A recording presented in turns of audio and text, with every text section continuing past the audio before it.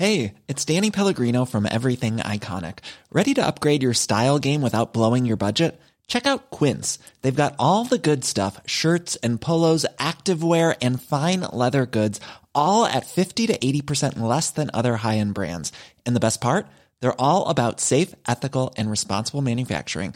Get that luxury vibe without the luxury price tag. Hit up quince.com/upgrade for free shipping and 365-day returns on your next order. That's quince.com/upgrade. Millions of people have lost weight with personalized plans from Noom. Like Evan, who can't stand salads and still lost 50 pounds. Salads generally for most people are the easy button, right? For me, that wasn't an option. I never really was a salad guy. That's just not who I am. But Noom worked for me. Get your personalized plan today at Noom.com. Real Noom user compensated to provide their story. In 4 weeks, the typical Noom user can expect to lose 1 to 2 pounds per week. Individual results may vary. Att Benfica så här med målskillnad än Maribor. Eller ja, Maribor har 3-17 tror jag. Ja. Benfica 1-14. Ja, det är sjukt. Vi kör då.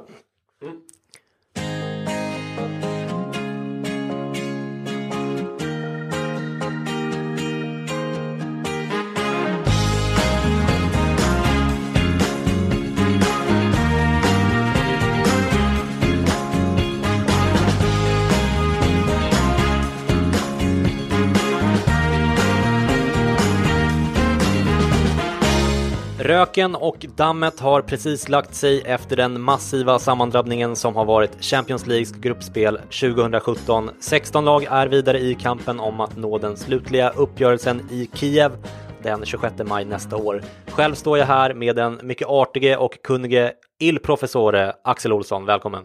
Tack så mycket. Känns skönt att vara här liksom när man inte precis har vaknat 7 på morgonen. Jag tror det är första gången jag är med nu där vi spelar in mitt på dagen. Så förhoppningsvis levererar vi ut efter det också. Ja, men det tror jag. Som lyssnarna som har lyssnat hela vägen känner till, så du och jag känner inte varandra sedan tidigare, utan du gillade podden och hörde av dig och på den vägen är det helt enkelt. Och jag tänkte att både jag och lyssnarna vill veta lite mer om dig. Har du någonting att bjuda på? Ja, jag tror vi har varit inne på. Jag är uppväxt utomlands utanför London och det är väl där fotbollsintresset började. Chelsea-supporter som ni som har lyssnat ett tag vet. Ända sen liksom Gianluca Vialli och Gianfranco Sola och vår norska kompis Tor Flo. Sen den tiden spelar mycket fotboll. Långtidsskadad nu med korsbandsskada, precis som Zlatan. Inte lika bra kropp för att rehabilitera sig. Nej. Men vem har det å andra sidan? Ja, du kanske? Nej, det tror jag inte. Ja. Men något lite mer personligt då? Hur är du som person? Som person, glad kille, skojar mycket, retsticka tror jag många skulle beskriva mig som. Jobbar på Viasat. Ja, just det. Faktiskt, så ännu en fotbollskoppling där. Ja, du var ju på plats i CL-studion till och med nu i tisdags. Berätta, hur var det? Ja, men det är sjukt fett att se liksom. Jag har ju följt det där i princip sen Viasat fick rättigheterna där 2009-2010 från C More. Coolt, fick gå ner i studion, se hur det ser ut och träffa programledaren Ola och Lasse och Martin Åslund, och sen fick jag sitta uppe i kontrollrummet under sändningen och kolla på. Och jäklar vilket jobb de gör alltså. Ja. Allt är så koordinerat, alla är så jäkla professionella och samtidigt är det så jäkla lätt stämning. Det är liksom, de sitter och skojar och skrattar och sånt där, men så jäkla professionella. Hon som ledde hela, vad ska man säga, showen där uppifrån kontrollrummet var extremt duktig. Jag är riktigt imponerad av henne och resultatet som följde, det var väl sådär, men det var jäkligt coolt för Chelsea då, men det var jäkligt coolt att se allting. Ja, resultatet i studion är ju alltid topp får man säga. Deras produktioner är ju supervassa. Ja, riktigt bra produktion. Verkligen. Så kul att vara med. Ja, vad roligt. Du, jag berättade för dig innan här att jag träffade Patrik Syk på Aftonbladet när vi var på Acast-fest. Du kunde inte komma, du lämnade sent återbud där. Men jag kommer att tänka på nu att jag nämnde att du var här. Och ditt Twitter-bio. Då sa han, just det, han brukar ställa frågor till Sportbladets Premier League-podd. Stämmer det? Ja. Okay. Det brukar jag göra. Okay. Ja, skönt att han känner igen mig lite grann. Då får jag fortsätta ställa lite frågor så att han börjar störa sig på mig till slut. Nej, men jag tycker att du ska fortsätta ställa frågor där. Det är en väldigt bra podd och Patrik Stryk var en otroligt genuin och härlig människa, måste jag säga. Om ni vill veta mer om Axel eller någon annan av oss som gör CL-podden så finns vi på Twitter och på CL-podden.com. Idag ska vi snacka ner veckans CL-omgång. Vi ska summera grupperna och titta lite på förutsättningarna för lottningen på måndag som ju känns sjukt spännande. Det är ju så att vi för första gången någonsin har 5 lag från ett och samma land kvalificerade till slutspelet. Det är ju bara sedan 2015 i och med inrättandet av en extra CL-plats till Europa League-vinnaren som det överhuvudtaget är möjligt här. Och under just 2015-16 säsongen så hade ju Spanien 5 lag i gruppspelet men bara 3 lag vidare till åttondelsfinalerna. Så det här är verkligen unikt. Det har tidigare hänt 2 gånger att ett land har haft 4 lag i kvartsfinalerna, alltså 4, inte 5. Och båda gångerna har varit engelska lag och det var 2006-2007 någon gång. Men alltså aldrig 5 lag i åttondelen. Så det vi bevittnar, det är historia på något sätt. Och jag tänker att vi kan börja direkt, Axel, och prata om grupp A och konstatera att Manchester United vann över CSKA med 2-1 samtidigt som Basel vann med 2-0 borta mot Benfica. United vann därmed gruppen och Basel kom 2. Och vi dömde ju tidigt ut Benfica redan innan gruppspelet drog igång och de slutade mycket riktigt sist på 0 poäng och 1-14 i målskillnad. Vad säger du om upplösningen i den här gruppen? Vad blev det som du hade trott, Axel? Ja, alltså jag var inte så insatt i Benficas liksom, transferfönster. Så att United skulle vinna tror jag inte någon är förvånad över. Liksom. De har fått in värvningarna de behövde i Lukaku och Lindelöf och De Gea stannade och Pogba såg man har börjat bli den spelare han köptes för. Yep. Men det stod ju mellan Benfica eller Basel. Basel är ganska bra i CL. De slog ut United för några år sedan ur gruppspelet. De har vunnit över Chelsea på Stamford Bridge. Där bland annat Mohamed Salah spelade i Basel då. Och var jäkligt bra. Så att Basel skulle gå vidare är jag inte så chockad över. Det som jag ändå är chockad över nu med vetskapen om Benficas dåliga transferfönster och liksom dålig ekonomi och så, det är att de fullständigt kapitulerade. Att de var så fruktansvärt dåliga. Det trodde jag inte. Det har ändå varit en klubb som, de säljer ju mycket. Många av de bästa spelarna i Europa, Di Maria, David Luiz och så vidare, kommer ju genom Benfica. De har lyckats jäkligt bra med det tidigare, men jag var chockad att de var så här dåliga. Ja, men de har Europa League-plats, tror jag. Ja, precis. Ja, men de har ju, det är ju verkligen ekonomisk kris där nere i Portugal och det har ju drabbat många av de fotbollsklubbarna som, även om de har värvat smart tidigare så har de inte riktigt haft ekonomin som jag har förstått i alla fall. Det är möjligt att någon kan rätta mig på det. Men jag tänker, jag satt och kikade i den här CL-bibeln från Aftonbladet tidigare idag och vet du hur många av Sportbladets profiler som hade tippat att Basel skulle gå vidare? I och med att du ställer frågan så känns det antingen alla eller ingen. Ja, det var ingen som hade gjort det. Och 11 av 12 hade tippat att Benfica skulle komma 2 efter United. Så att, ja, även jag gissar att de här tipsen görs ganska tidigt och kanske inte är så genomtänkta. Men trots det så tycker jag att det är lite anmärkningsvärt att ingen förutsåg att Benfica skulle ryka med tanke på deras ekonomi och de här uteblivna värvningarna i somras. The writings were on the wall. Tycker du inte det ändå när du känner till bakgrunden, Axel? Jo, alltså lite så. Det var ju det. Men samtidigt också, om man inte är liksom extremt insatt i varenda klubb som deltar i Champions League, så tror man ändå, man känner till Benfica. Det är egentligen, de vinner ligan ganska ofta. Det har alltid varit Benfica, Porto, ibland Sporting Lissabon också. De tar ju sig vidare ofta till gruppspelet. Så man trodde ändå att Benfica skulle ta sig vidare, men självklart, alltså varningsklockorna fanns ju att de skulle ryka. En annan sak som jag tror kan spela in, kommer jag tänka på nu, det är ju att Portugal har blivit av med en CL-plats i ligan. Vilket ju gör då att de lagen måste satsa mer på ligan. Det är ju Sporting och Porto och Benfica framförallt, men det finns några andra lag som är där och slåss lite grann. Precis. Så att, Braga tror jag finns som har varit med några gånger i CL och så. Så absolut, det spelar ju självklart in. Okej, vi måste fortsätta om vi ska hinna gå igenom alla grupper, och i grupp B slog Bayern München PSG med 3-1 till slut, men de ledde med 2-0 efter 37 minuter och ett tag såg det ut som att de skulle kunna vinna med de här 4 bollarna som krävdes då för att de skulle ta första platsen i gruppen. Men till slut blev det ändå tydligt att Bayern inte riktigt har kvalitet nog för att utklassa ett PSG på samma sätt som Barca gjorde i returen förra året. PSG vinner gruppen rättvist, men har ju nu 2 förluster i rad. De hade Strasbourg förlust i ligan innan den här matchen. Och de har ju visat ganska tydligt nu att man trots allt inte är oslagbara. Hur värderar du Bayern respektive PSG inför slutspelet efter att ha sett den här matchen, Axel? Ja, jag tror inte man ska lägga för mycket vikt i den här matchen. Som du säger, PSG var i praktiken klara för att vinna gruppen och på så sätt säkra på pappret i alla fall enklare motstånd. Bayern däremot tycker jag är intressant. Det är väl liksom det mest framgångsrika tyska laget någonsin. Och man jämför alltid både tyska landslaget och Bayern med liksom det tyska maskineriet. Om man då ska ta något form av maskineri här, så skulle jag säga att Bayern har ju varit som ett ånglok lite grann.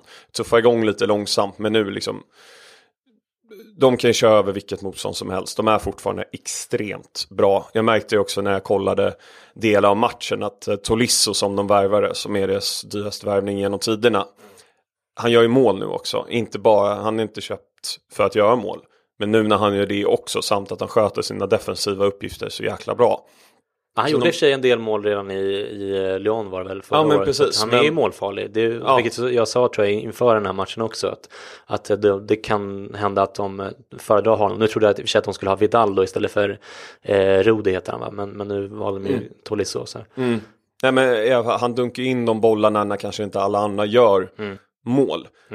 Nu gjorde väl Lewandowski han gjorde 1-0 precis. Ja, men det är ju det att ibland när toppskytten i laget inte levererar. Nu gjorde ju Lewandowski det, men utöver det liksom, då är det bra att ha den backupen att likt Fernandinho gör en del mål i City, Pogba gör en del för United, de som sitter mer defensivt, som vars primära uppgift inte är att göra mål. När de gör mål, det är ett tecken på styrka i laget. Kedira till exempel, Kedira också. Matuidi, man har inte gjort mål i år.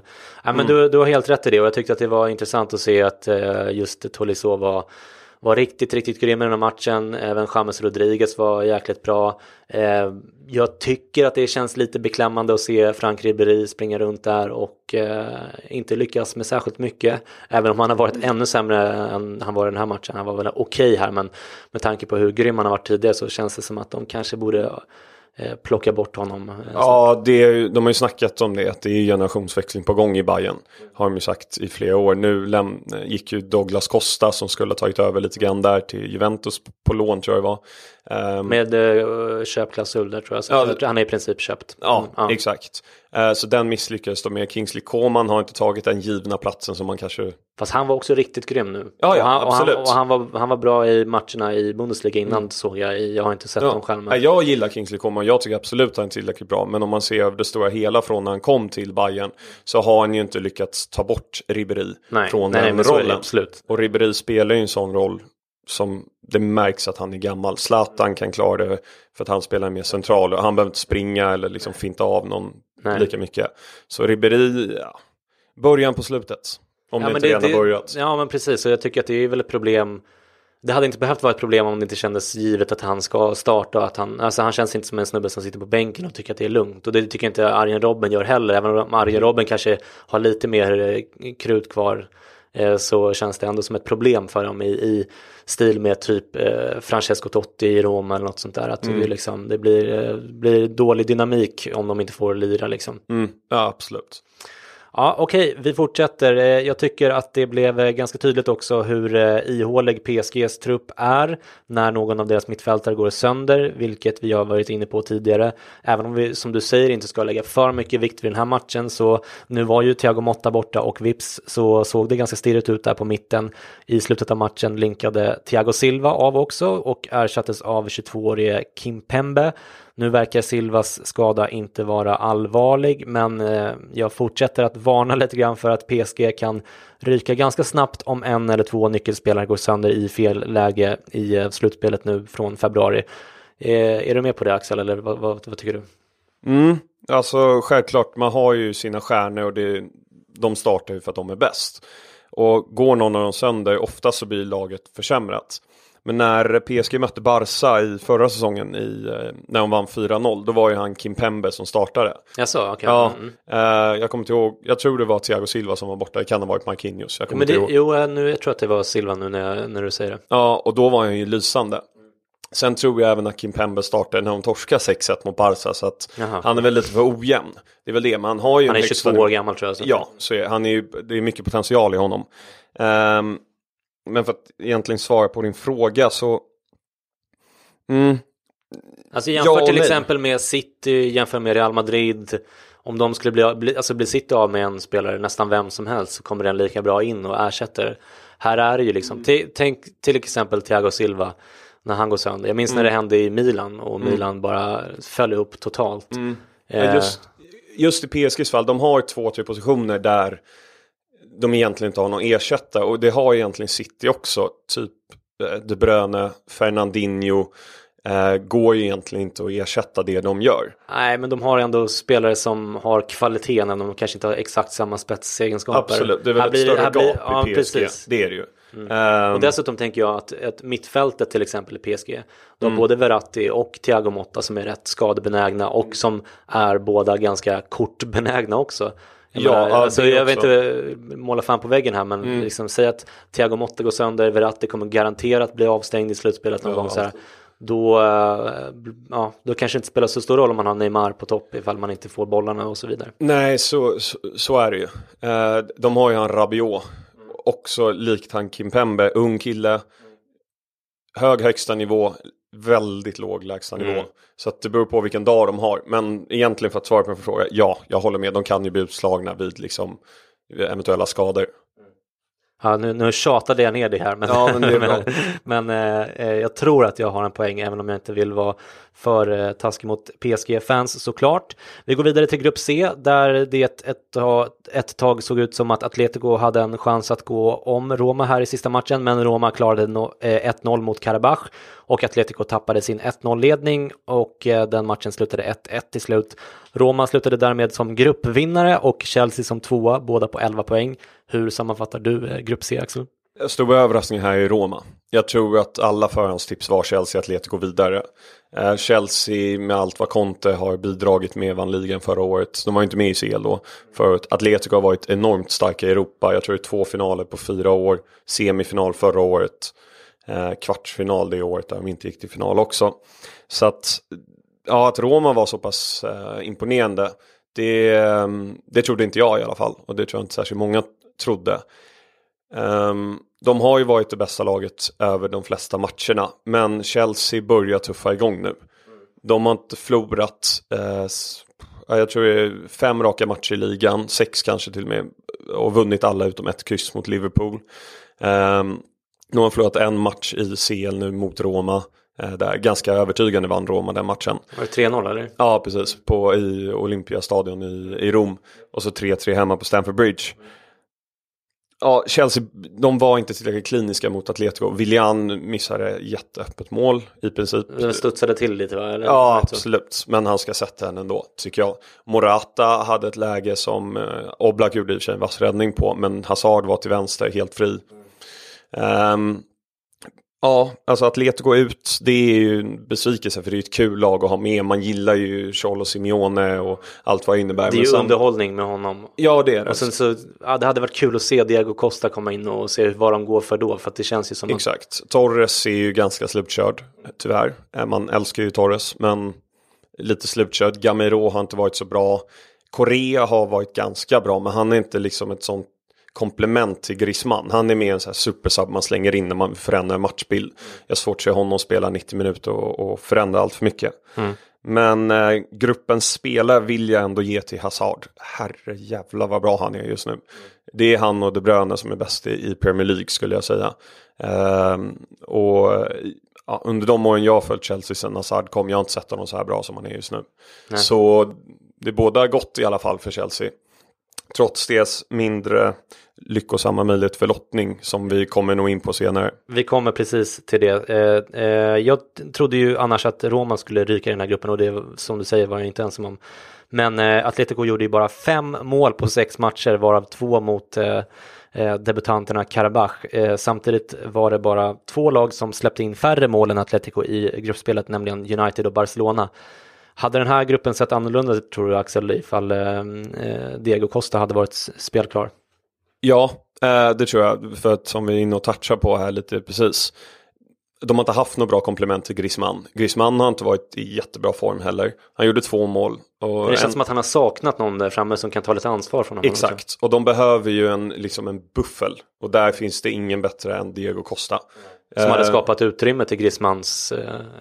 Exakt, han hade kunnat visa sin briljans på det sättet. Sen det du är inne på att Atletico liksom, de släppte in inte så många... Ja, det var bara United och Barca som släppte in färre mål. Det är väl lite signifikativt för Atletico just nu. De är fortfarande obesegrade i ligan, men de kryssar ju bara hela tiden. Lite som United förra året. Ja, det är ganska likt faktiskt. Och mycket hänger ju på att Griezmann ska vara i bra form. Och nu, de börjar leverera lite i ligan, men lite för sent kanske. Det ska bli kul att följa Atletico i ligan nu när de inte, jag gissar att de inte kommer satsa stenhårt på Europa League utan satsa lite mer på ligan. All right. I grupp D sen så blev det ju aldrig riktigt spännande i tisdags. Juventus gjorde tidigt 1-0 på Olympiakos i Piraeus och Barcelona var aldrig illa ute mot Sporting heller. Gruppen slutade ganska väntat med att Barcelona hamnade 1, Juventus kom 2, Sporting 3 och Olympiakos 4. Det jag tar med mig från den här gruppen är ju nog annars Barcelonas fantastiska försvarsspel. De släppte in 1 mål på 6 matcher i den här inte superenkla gruppen ändå. Och de släppte inte in ett enda mål på 2 matcher mot självaste Juventus som har en del firepower offensivt. De är nu det lag både i Champions League, Axel, och i de 4 stora ligorna som släpper in minst antal mål. Är inte det lite anmärkningsvärt? Jo, men lite anmärkningsvärt är det ju såklart. Barcelona är ju mer förknippat med possession-spelet och det de kan åstadkomma framåt. Men de har ju Piqué som en tydlig ledare där bak, är i sin prime kan man väl säga. Väldigt bra liksom mentor att ha bredvid sig för Umtiti som har spelat i centrallinjen, vilket i sin tur har lett till att Ter Stegen har verkligen höjt sin nivå. Han har varit ruskigt bra, Ter Stegen, och verkligen visat att han är number one. Okej, han är mycket bättre än Silisen i mål. Men nej, jag har varit väldigt imponerad av... Och sen så har Jordi Alba gjort någon slags comeback på vänsterkanten. De har fått in Nelson Semedo på högerkanten. Exakt. Busquets är lika bra som han brukar vara. Ja, så att de har ju en väldigt solid defensiv. Så att, ja, jag tycker... Och en annorlunda defensiv än tidigare. För tidigare har de ju inte nödvändigtvis släppt in så mycket mål, men då har det berott på att de har haft bollen på offensiv planhalva i princip hela tiden och haft ett ännu större bollinnehav och ännu större koll på grejerna med när Xavi var som bäst och sådär, så var det liksom behövde inte försvara sig. Men nu har de ju gått över till 4-4-2 ganska ofta och spelar ett helt annorlunda spel, så jag tycker att det är intressant. Och låt säga att Suarez kommer ur sin formsvacka och att Dembélé levererar när han kommer tillbaka förhoppningsvis i vår någon gång.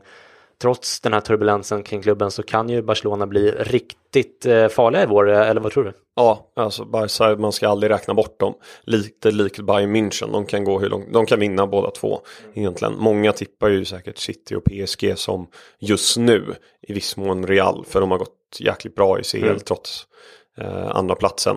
Ronaldo är i toppform i Champions League. Så Barca kan bli riktigt, riktigt farliga, och Messi, hela den här debatten om Messi och Ronaldo kanske inte behöver gå in på vem som är bäst, men han levererar alltid när laget behöver Messi, och det har han verkligen visat i år. Så att Barca, skadefria såklart kommer spela en stor del. Går Messi sönder, går Piqué sönder, går Busquets sönder, likt vi var inne på med PSG, nyckelspelarna som är avgörande, då kan det såklart bli kämpigt. Men de kan bli riktigt farliga. Ja, intressant. This Mother's Day, celebrate the extraordinary women in your life with a heartfelt gift from Blue Nile. Whether it's for your mom, a mother figure, or yourself as a mom, find that perfect piece to express your love and appreciation. Explore Blue Nile's exquisite pearls and mesmerizing gemstones that she's sure to love. Enjoy fast shipping options like guaranteed free shipping and returns. Make this Mother's Day unforgettable with a piece from Blue Nile. Right now, get up to 50% off at BlueNile.com. That's BlueNile.com. Since 2013, Bombas has donated over 100 million socks, underwear, and T-shirts to those facing homelessness. If we counted those on air, this ad would last over 1,157 days. But if we counted the time it takes to make a donation possible, it would take just a few clicks. Because every time you make a purchase, Bombas donates an item to someone who needs it. Go to bombas.com/ACAST and use code ACAST for 20% off your first purchase. That's bombas.com/ACAST, code ACAST. Hiring for your small business? If you're not looking for professionals on LinkedIn, you're looking in the wrong place. That's like looking for your car keys in a fish tank. LinkedIn helps you hire professionals you can't find anywhere else, even those who aren't actively searching for a new job but might be open to the perfect role. In a given month, over 70% of LinkedIn users don't even visit other leading job sites. So start looking in the right place. With LinkedIn, you can hire professionals like a professional. Post your free job on linkedin.com/people today. Grupp E då, om vi fortsätter, var ju mest spännande av alla grupper i sista omgången, och det märktes att Liverpool-supportrarna på Twitter var rejält nervösa inför den här matchen mot Spartak Moskva, som till slut slutade makalösa 7-0. Liverpools andra 7-0-vinst under gruppspelet. Man slutade till slut på 23 mål framåt, bara slagna av PSG som gjorde 25 mål framåt, men då hade de också Celtic och Anderlecht i sin grupp. När det stod 3-0 skrev Jamie Carragher på Twitter 3-0, now the work kicks in, 4 utropstecken. Jag tycker det var ganska roligt. Hur skulle du summera grupp E, Axel? Ja, jag såg den tweeten också precis när det hände. Jag garvade lite självironi där. Men Liverpool har ju varit extremt bra offensivt. De här 23 målen de gjorde, det är bästa ett engelskt lag har presterat någonsin i CL. Jag tror United hade 20 mål om det var 99 eller 00 eller något sånt. Så väldigt imponerande med 2 stycken 7-0-segrar. Sen ska man inte läsa in för mycket i den här matchen mot Spartak Moskva. Nej, du högg den framför mig. Du ville ta den, så fick jag kolla på andra matchen. Var den bra, den matchen? Alltså det är alltid kul när man får se mycket mål. Och det är också, jag tänkte att City, de var ju redan klara. Ja, det hade lite med Napoli och Shakhtar Donetsk att göra, vem som skulle gå vidare. Men då tänkte jag bara, men jag vill se Liverpool lite grann. Det är Merseyside derby nu i helgen. Se mot Everton då, se hur de skulle kunna leverera. Men när de får 1-0 på straff efter 4 minuter och sen gör Coutinho 2-0 efter ett av de snyggaste liksom, lagmålen jag har sett på länge från Liverpool, då fattar man ju att Spartak, de måste ju gå för det, för de behövde vinna. Och då kommer ett par mål i baken. Ja, de hade Europa League-platsen säkrade, inget att förlora, så de försökte väl köra på, men Liverpool har ju, om inte den bästa, en av de 2 bästa offensiverna i Premier League i alla fall. Det är väl City som kan konkurrera när de klickar. Och det såg man ju också. Coutinho ett hattrick, Mané gjorde 2, Firmino gjorde 1 tror jag, och Salah gjorde 1. Det är faktiskt inte klokt vad bra offensiv de har när man tänker efter. Alltså Mané bara, en sån spelare som Mané, han är nästan blivit lite bortglömd nu. Alltså han är en av Premier Leagues bästa spelare alla kategorier. Ja, och det här målet han gör, 4-0 målet tror jag var, när han halvsaxar in en boll 2 meter upp i luften, liksom upp i krysset. Sanslöst teknik har han där för att lösa det. Det är ruskigt imponerad av dem, och just också att de har Coutinho som är så extremt teknisk, som får flytta ner i banan lite grann till sin Iniesta position, om vi ska kalla det för det. Och gör det utmärkt här också. Ja, så drar ni så här försvaret, och då kan ju Salah och Mané springa på varsin kant, och Firmino jobba stenhårt i mitten.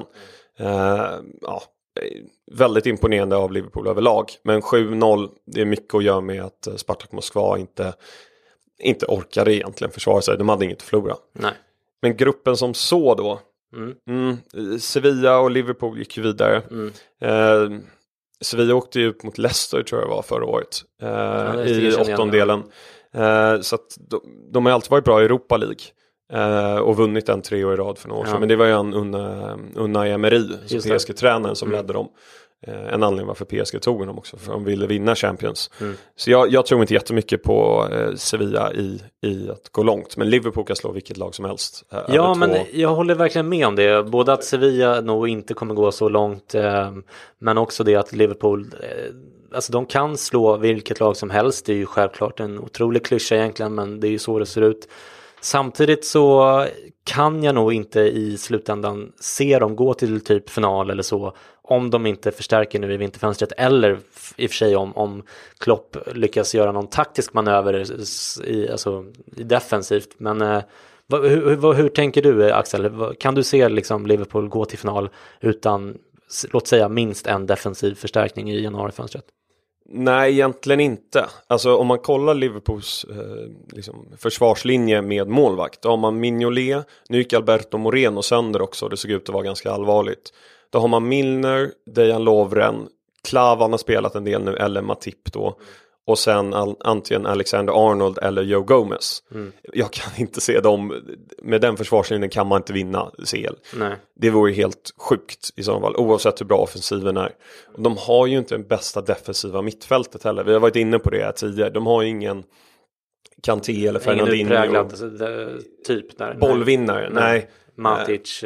Ja, exakt. Matic liknande. Det är egentligen det enda laget som inte har det i Premier League.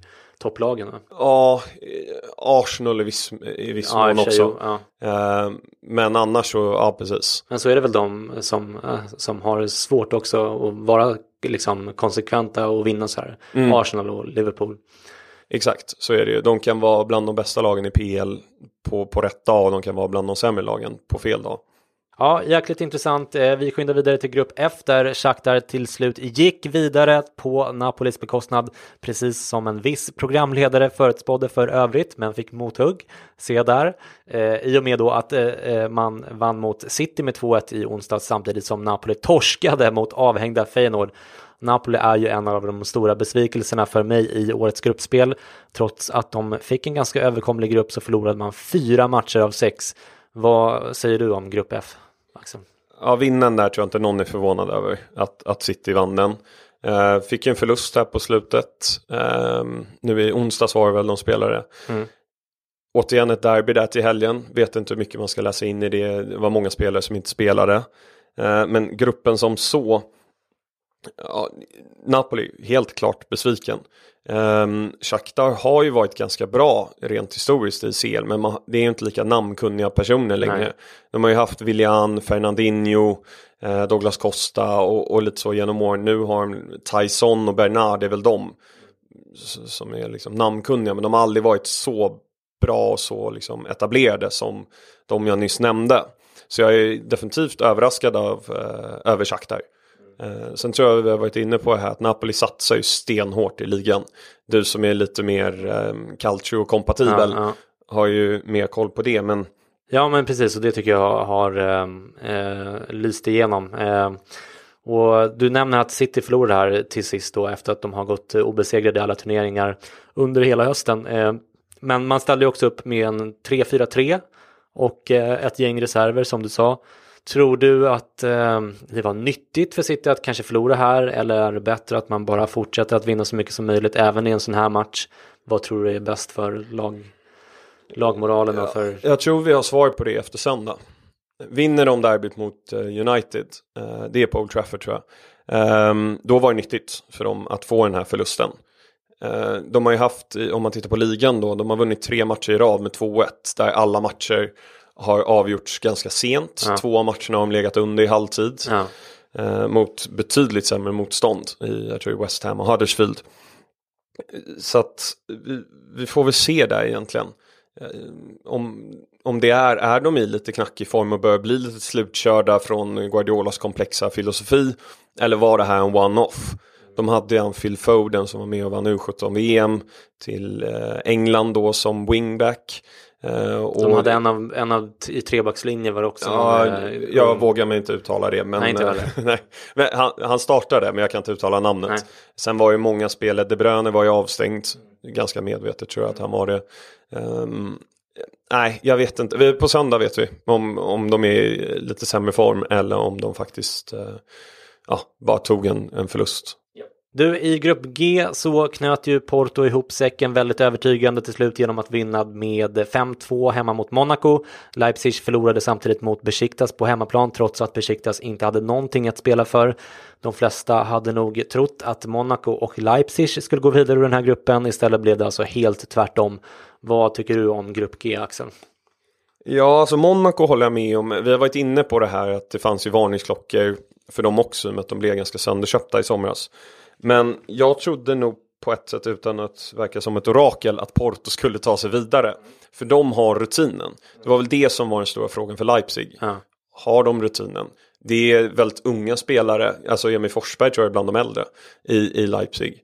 Ja, deras stjärnanfallare Werner är väl inte mer än 21-22. Har inte den rutinen på den stora nivån. Så att de åkte ut, inte jätteförvånad faktiskt. Porto går vidare, inte så förvånad heller faktiskt. Nej. Besiktas extremt positivt överraskad. De har varit riktigt bra. Vi har varit inne på det här när jag har varit här tidigare med Ryan Babel och Quaresma och Negredo spelar väl på topp där också. Precis. Han har i och för sig inte gjort någon mål, men det... Han satte väl en straff här. Ja, det kanske gjorde det. Okay. I sista matchen. Men ja, det är en straff liksom. Det kunde Vincent Janssen göra i Spurs också. Så att där Besiktas är jag väldigt imponerad över. Sen får man ju se, där har ju erfarenheten. Men är de tillräckligt pigga för att ta sig vidare? Jag tror att de på något sätt hoppas på en svår match. För att jag tror de hellre tar sig an ett större lag än att möta ett lag där det är så här, de borde ha vunnit den med tanke på hur de har varit. Så som Chelsea-fan hoppas jag ju på Besiktas också. Det är väl att de får alternativen där. Ja, Besiktas kommer ha tungt i ligan också. Nu vet jag inte exakt hur de lägger till där, men de har ju legat efter ganska länge. Så att de är ett av de lagen som kommer behöva fokusera ganska mycket på ligan. Får man väl gissa i alla fall. Porto slutade alltså 2 i den här gruppen, och det är den enda 2:an som inte kan bli lottade mot Besiktas, som man ändå trots allt då får räkna som drömlottningen för alla grupp 2:or. Därför kan Porto få Barcelona, PSG, City, United, Tottenham, Liverpool eller Roma i 8-delen. Det blir alltså en tuff fortsättning för våra kära portugiser. I grupp H var det avgjort redan inför sista omgången med Tottenham som 1 och Real Madrid som 2. Men trots att Tottenham alltså vinner den här väldigt svåra gruppen, så ser jag det som väldigt osannolikt att de går till typ semi eller final, och det beror helt enkelt på deras ligaposition nu. De ligger på delad 6:e plats tillsammans med Burnley. Jag tror inte att de vågar satsa fullt ut på CL med sin ganska tunna trupp nu när nästa års CL-plats verkligen är hotad. Vad tror du, Axel? Jag tror mycket kommer bero på hur de levererar nu i den intensiva julperioden. Tar de sig upp där och på något sätt cementerar en 3:e-4:e plats, medan de andra lagen kanske går lite sämre och Spurs går bra. Och innan 8-delen börjar där, jag tror i mitten av februari, så är Spurs uppe på banan igen. Då kommer de nog satsa hårt på CL. För de har ju visat att de kan ta sig an vilket lag som helst. Ja, men det är rätt. De fick ju flest poäng i hela CL. Jag tror de fick 16 poäng. Det var bara krysset på Bernabéu. Så kanske det var. Ja, annars så vann de alla matcher. Så 5 matcher och vinst och en lika där. Ja, jag tror mycket beror på juluppehållet. Men de ligger ändå 4-5 poäng efter Chelsea på 4:e platsen. Det är ändå liksom en del. Och... Chelsea ligger 3. Okej. Men det gör de. Är det Liverpool som ligger 4 då? Nej, jag tror det är Arsenal. Det är Arsenal. Eller Liverpool nu. Jag har inte koll exakt efter United. Men de är i alla fall 4 eller 5 poäng efter 4. Det är jag nästan helt säker på. Absolut. Och så det räcker ju inte med att de bara går hyfsat bra, utan de måste övertyga ganska mycket. Ja, och de behöver en Harry Kane i form. Så är det. Ja, intressant. För Real Madrid är andra platsen såklart en stor besvikelse. Det är svårt att sätta fingret exakt på vad det är som har hackat för Real. Men jag tycker att när man såg James Rodriguez storspela mot PSG är det inte utan att man undrar om Real kanske inte borde ha behållit honom som backup när somliga spelare är ur form, till exempel då genom att sätta upp Ronaldo på topp och låta James ta vänsterkanten när Benzema är så tokdålig som han har varit under hösten. Håller du med om det, Axel, och tror du att Real kommer att värva någonting stort i vinter, typ Icardi som det snackas om nu en hel del? Alltså som James, jag tror inte han är så jättebra som ute på vänsterkanten, utan snarare kanske man spelar Isco där och så får James ta en central roll. Jag tror det är därför han har lyckats så pass väl i Bayern, att han har fått en mer cementerad position där han liksom... Ja, det är med cementerad är liksom i startelvan på ett annat sätt än vad han har haft i Real. Men han har väl varit ute på vänsterkanten en del där också, är det inte så? Jo, men jag tycker ändå att han är bättre centralt. Och det tror jag inte han får möjlighet till i Real. Och mycket handlar om tillfälligheter. Man har ju sett hur många spelare som helst egentligen som går till en annan klubb och levererar där. Även fast Bayern och Real kan väl anses vara på samma plan. Så... Men vad tror du? Kommer de köpa någonting annat då? Typ Icardi? Jag tror inte Icardi. Just för att han uttalar sig om det.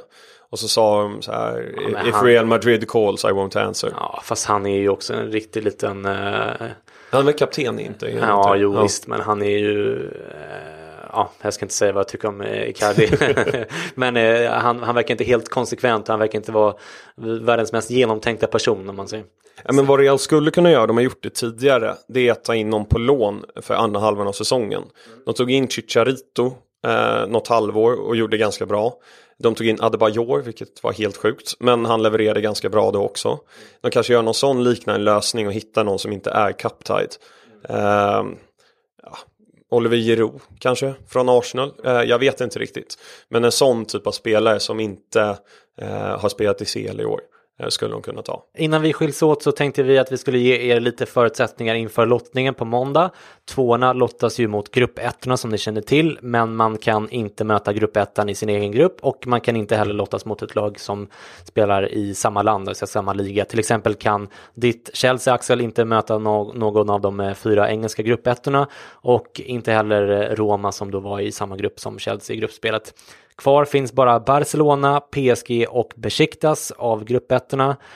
Och som om det inte vore nog så kan Barcelona inte lottas mot Juventus, Sevilla eller Real Madrid som alla kom 2:a. Vilket gör att sannolikheten för att Chelsea får möta Barcelona är 44%. Och sen har Chelsea 28% för PSG och 28% för Besiktas. Totalt alltså 72% sannolikhet för att ni får Barcelona eller PSG på måndag. Känns kanske inte så lovande, eller vad säger du? Jag tror jag ska citera Hazard här, vad han sa efter matchen mot Atletico. Vad sa han då? Han sa att de kommer inte vilja möta oss. Vi är Chelsea, ingen vill dras mot oss. Dras i lottningen. Okej, lite skämt åsido. Men vi har levererat ganska bra mot Barcelona tidigare. Jag kommer aldrig glömma när Torres satte 2-2 målet. Vi slog ut dem där när Ronaldinho gjorde ett helt sjukt mål. Typ från stillastående. Det är ju 10 år sedan. Och även PSG har vi mött några gånger och slagit ut dem. De har också slagit ut oss.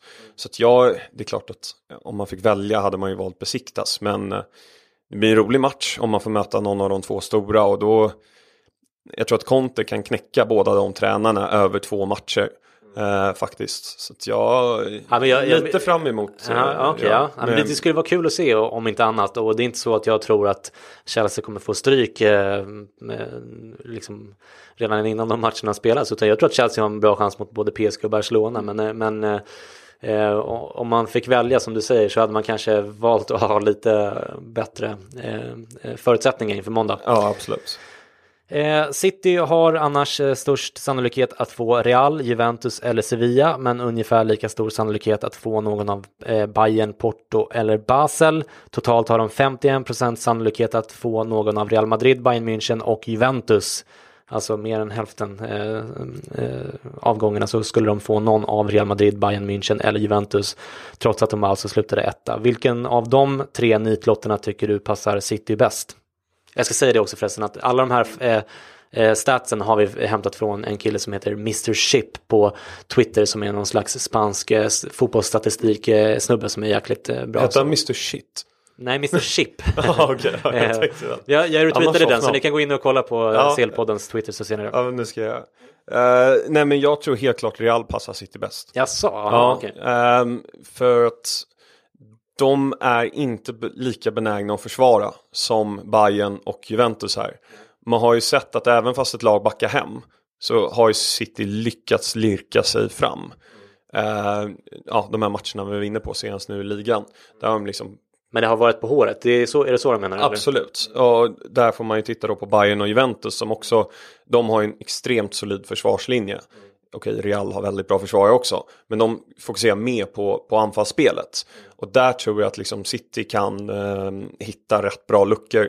Plus man får inte glömma också Guardiola, Barcelona, all den historien mot Real. Jag tror han gärna dras mot Real i 8:ondelen om det blir någon av de 3 lagen. Sen tror jag han gärna väljer Porto, Barca eller Sevilla. egentligen. Men jag tror Real absolut passar City bäst. Ja, det skulle vara en sjukt kul match att se, om inte annat. Ett härligt dubbelmöte. United har annars identiska procentsatser som City och alltså 51% sannolikhet att få Real, Bayern eller Juventus. Men istället för Basel kan de få möta Shakhtar utöver Porto, Sevilla och Bayern som alltså City också kan få möta. Tottenham har förmodligen bäst läge av alla lag eftersom de slipper alla ettorna, eftersom de själva kommer etta och dessutom inte kan möta varken Chelsea eller Real Madrid. Kvar har de Juventus, Bayern men också Sevilla, Porto, Shakhtar och Basel. Liverpool har lustigt nog störst chans att få Real eller Juventus, 19% vardera där. Men sen Bayern, Porto, Shakhtar och Basel som alla ligger kring 15% sannolikhet. Vilket lag tror du passar Liverpool bäst av de här 3 nitlotterna, Real, Juventus och Bayern, om de har otur, Axel? Jag svarar samma som med City. Vi har varit inne på det här tidigare i podden att Liverpool har ett ruskigt anfallsspel. Och de är dessutom bättre på kontra än vad City är. Där kommer ju Real kommer lämna luckor. Det såg vi inte minst när de torskade mot Tottenham på Wembley. Så där kommer Liverpool, jag tror det passar dem jättebra med Real. Klopp när han var tränare för Dortmund när de gick till final där körde de ju över Real. Hemma i alla fall. Och gick vidare över 2 matcher till final. Så att jag tror att de väljer gärna Real i den matchen. Med samma anledning som City egentligen. All right. Avslutningsvis ska vi nämna att Besiktas som trots gruppvinsten har 65% sannolikhet att lottas mot Real Madrid, Juventus, Bayern München eller Chelsea. Otur för våra turkiska vänner. Okej, CL-podden är tillbaka på tisdag då jag och Jesper Strandberg ger er våra reaktioner och analyser av lottningen som alltså går av stapeln klockan 12 i Nyon på måndag och som sänds bland annat på Viaplay, kommenterat av Henrik Strömblad.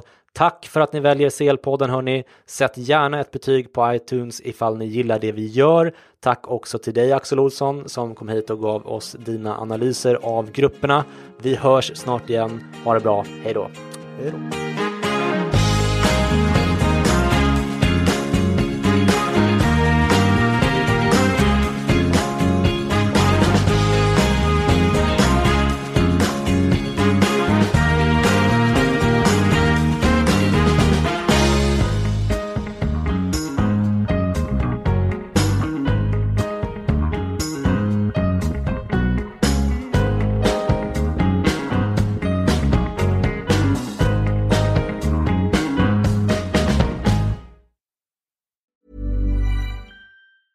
Normally, being a little extra might be a bit much, but not when it comes to healthcare. That's why United Healthcare's Health Protector Guard fixed indemnity insurance plans, underwritten by Golden Rule Insurance Company, supplement your primary plan so you manage out-of-pocket costs. Learn more at uh1.com. Planning for your next trip?